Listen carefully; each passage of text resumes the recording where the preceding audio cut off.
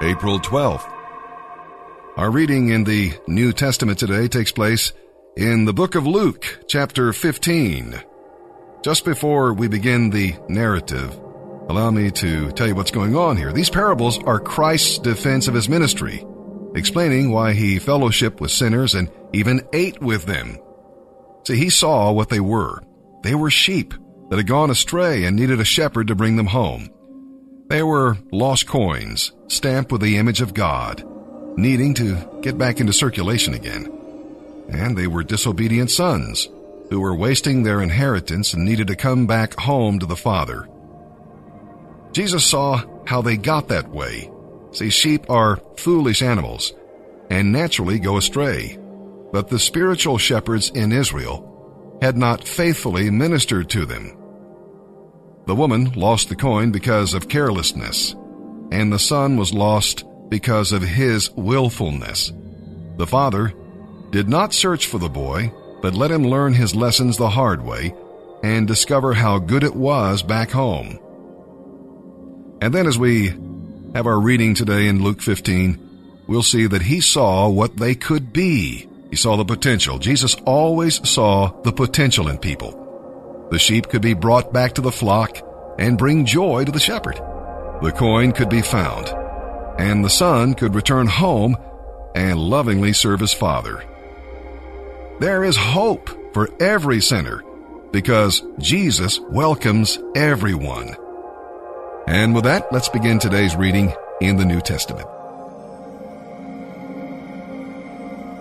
April 12th, Luke chapter 15, verses 1 through 32. Tax collectors and other notorious sinners often came to listen to Jesus teach. This made the Pharisees and teachers of religious law complain that he was associating with such despicable people, even eating with them. So Jesus used this illustration. If you had 100 sheep, and one of them strayed away and was lost in the wilderness, wouldn't you leave the 99 others to go and search for the lost one until you found it? And then you would joyfully carry it home on your shoulders. When you arrived, you would call together your friends and neighbors to rejoice with you, because your lost sheep was found. In the same way, heaven will be happier over one lost sinner who returns to God than over 99 others who are righteous and haven't strayed away. Or suppose a woman has 10 valuable silver coins and loses one. Won't she light a lamp and look in every corner of the house and sweep every nook and cranny until she finds it? And when she finds it, she will call in her friends and neighbors to rejoice with her because she has found her lost coin. In the same way, there is joy in the presence of God's angels when even one sinner repents. To illustrate the point further, Jesus told them this story. A man had 2 sons. The younger son told his father, "I want my share of your estate now, instead of waiting until you die." So his father agreed to divide his wealth between his sons. A few days later, this younger son packed all his belongings and took a trip to a distant land, and there he wasted all his money on wild living. About the time his money ran out, a great famine swept over the land, and he began to starve. He persuaded a local farmer to hire him to feed his pigs. The boy became so hungry that even the pods he was feeding the pigs looked good to him. But no one gave him anything. When he finally came to his senses, he said to himself, "At home, even the hired men have food enough to spare, and here I am, dying of hunger. I will go home to my father and say, 'Father, I have sinned against both heaven and you, and I am no longer worthy of being called your son. Please take me on as a hired man.'" So he returned home to his father. And while he was still a long distance away, his father saw him coming. Filled with love and compassion, he ran to his son, embraced him, and kissed him. His son said to him, "Father, I have sinned against both heaven and you, and I am no longer worthy of being called your son." But his father said to the servants, "Quick, bring the finest robe in the house and put it on him. Get a ring for his finger and sandals for his feet, and kill the calf we have been fattening in the pen. We must celebrate with a feast. For this son of mine was dead, and is now returned to life. He was lost, but now he is found." So the party began. Meanwhile, the older son was in the fields working. When he returned home, he heard music and dancing in the house, and he asked one of the servants what was going on. "Your brother is back," he was told, "and your father has killed the calf we were fattening, and has prepared a great feast. We are celebrating because of his safe return." The older brother was angry and wouldn't go in. His father came out and begged him, but he replied, "All these years I have worked hard for you, and never once refused to do a single thing you told me to. And in all that time, you never gave me even one young goat for a feast with my friends. Yet when this son of yours comes back after squandering your money on prostitutes, you celebrate by killing the finest calf we have." His father said to him, "Look, dear son, you and I are very close, and everything I have is yours. We had to celebrate this happy day, for your brother was dead and has come back to life. He was lost, but now he is found." I am horrified at the lack of fear in most of our lives.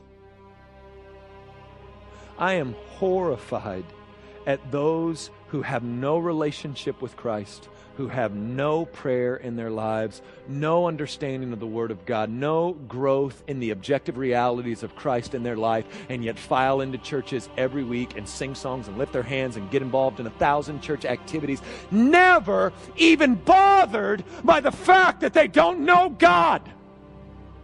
I mean, I don't even know how it happened to us. No evidence of Christ in our lives, no nearness of God to our hearts, simply us doing religious things despite the fact that our mind haunts us at night. Despite the fact that night after night after night, we contend that tomorrow is the day that we pray. Tomorrow is the day that we press into Him. Tomorrow is the day that we find Him. All the while praying that every night or thinking it every night. "Oh, God, forgive me. I know I didn't press into you today." Playing a game with God. I am overwhelmed. I am overwhelmed. And I don't know where it came from in teaching. Well, yeah, I do. You know, we boiled Christianity into witchcraft, and here's how we've done it. We give you this little card that says, "Pray the sinner's prayer," and you're in. And so then people quote that thing, man. It's like a mantra. Put on the cloak, bring in the lamb. Quote after me. Dear God, I am a sinner. I am a sinner. Forgive me of my sin. Forgive me of my sin. All right. Welcome.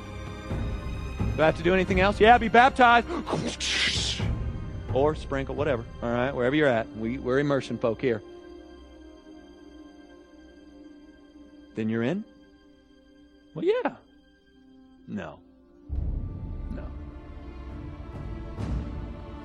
And I am horrified. Well, I know it's that narrow is the path and few find it. I hate that text.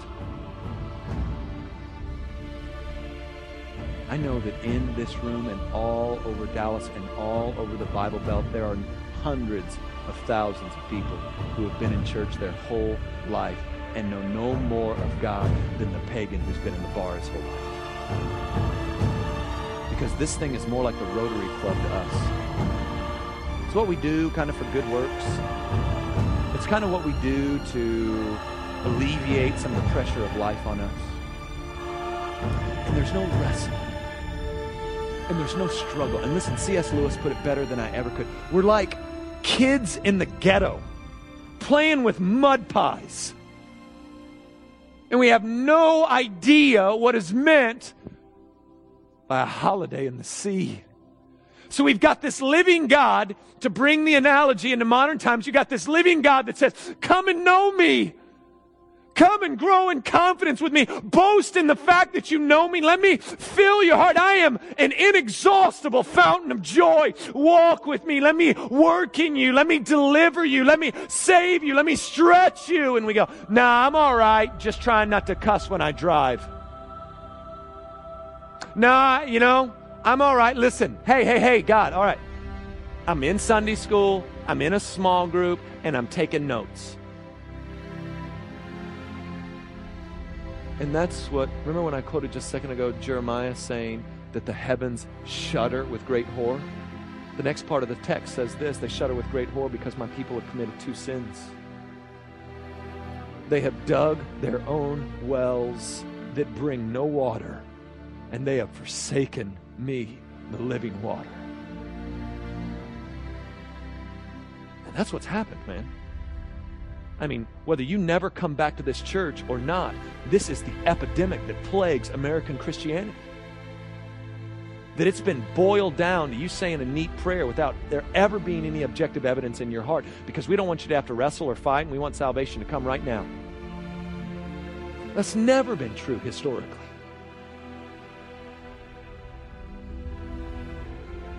So what happens in this kind of world is that we end up reading the Bible like it's the paper, you know?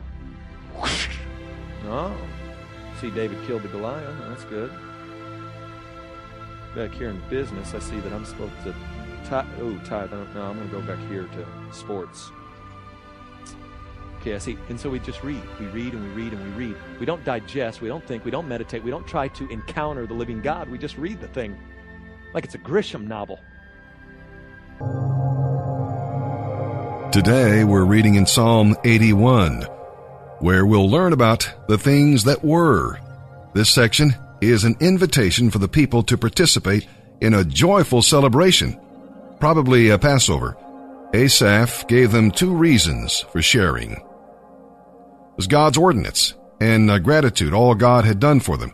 It's good to set aside special times to meditate on the work of the Lord in your life, even today. And we'll see the things that are. In spite of all that God did for his people, they would not listen to his word or do his will. One of God's most painful judgments is to permit you to have your own way. Now, for a time you enjoy it, and then you learn how much you have missed.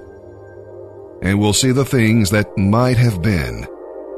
Had they obeyed, they would have experienced victory instead of defeat, fullness instead of emptiness, and the best instead of the worst. They could have looked back with rejoicing, but instead, they had to remember with regret. See, the things that might have been will be if today you let the Master have his way. Psalm chapter 81, verses 1 through 16, for the choir director, a psalm of Asaph, to be accompanied by a stringed instrument. Sing praises to God, our strength. Sing to the God of Israel. Sing, beat the tambourine, play the sweet lyre and the harp. Sound the trumpet for a sacred feast. When the moon is new, when the moon is full. For this is required by the laws of Israel. It is a law of the God of Jacob. He made it a decree for Israel when he attacked Egypt to set us free. I heard an unknown voice that said, Now I will relieve your shoulder of its burden. I will free your hands from their heavy tasks. You cried to me in trouble, and I saved you. I answered out of the thundercloud. I tested your faith at Meribah, when you complained that there was no water. Listen to me, O my people, while I give you stern warnings, O Israel, if you would only listen. You must never have a foreign god. You must not bow down before a false god. For it was I, the Lord your God, who rescued you from the land of Egypt. Open your mouth wide, and I will fill it with good things. But no, my people wouldn't listen. Israel did not want me around. So I let them follow their blind and stubborn way, living according to their own desires. But oh, that my people would listen to me. Oh, that Israel would follow me, walking in my paths. How quickly I would then subdue their enemies. How soon my hands would be upon their foes. Those who hate the Lord would cringe before him. Their desolation would last forever. But I would feed you with the best of foods. I would satisfy you with wild honey from the rock. Proverbs chapter 13, verse 1. A wise child accepts a parent's discipline. A young mocker refuses to listen.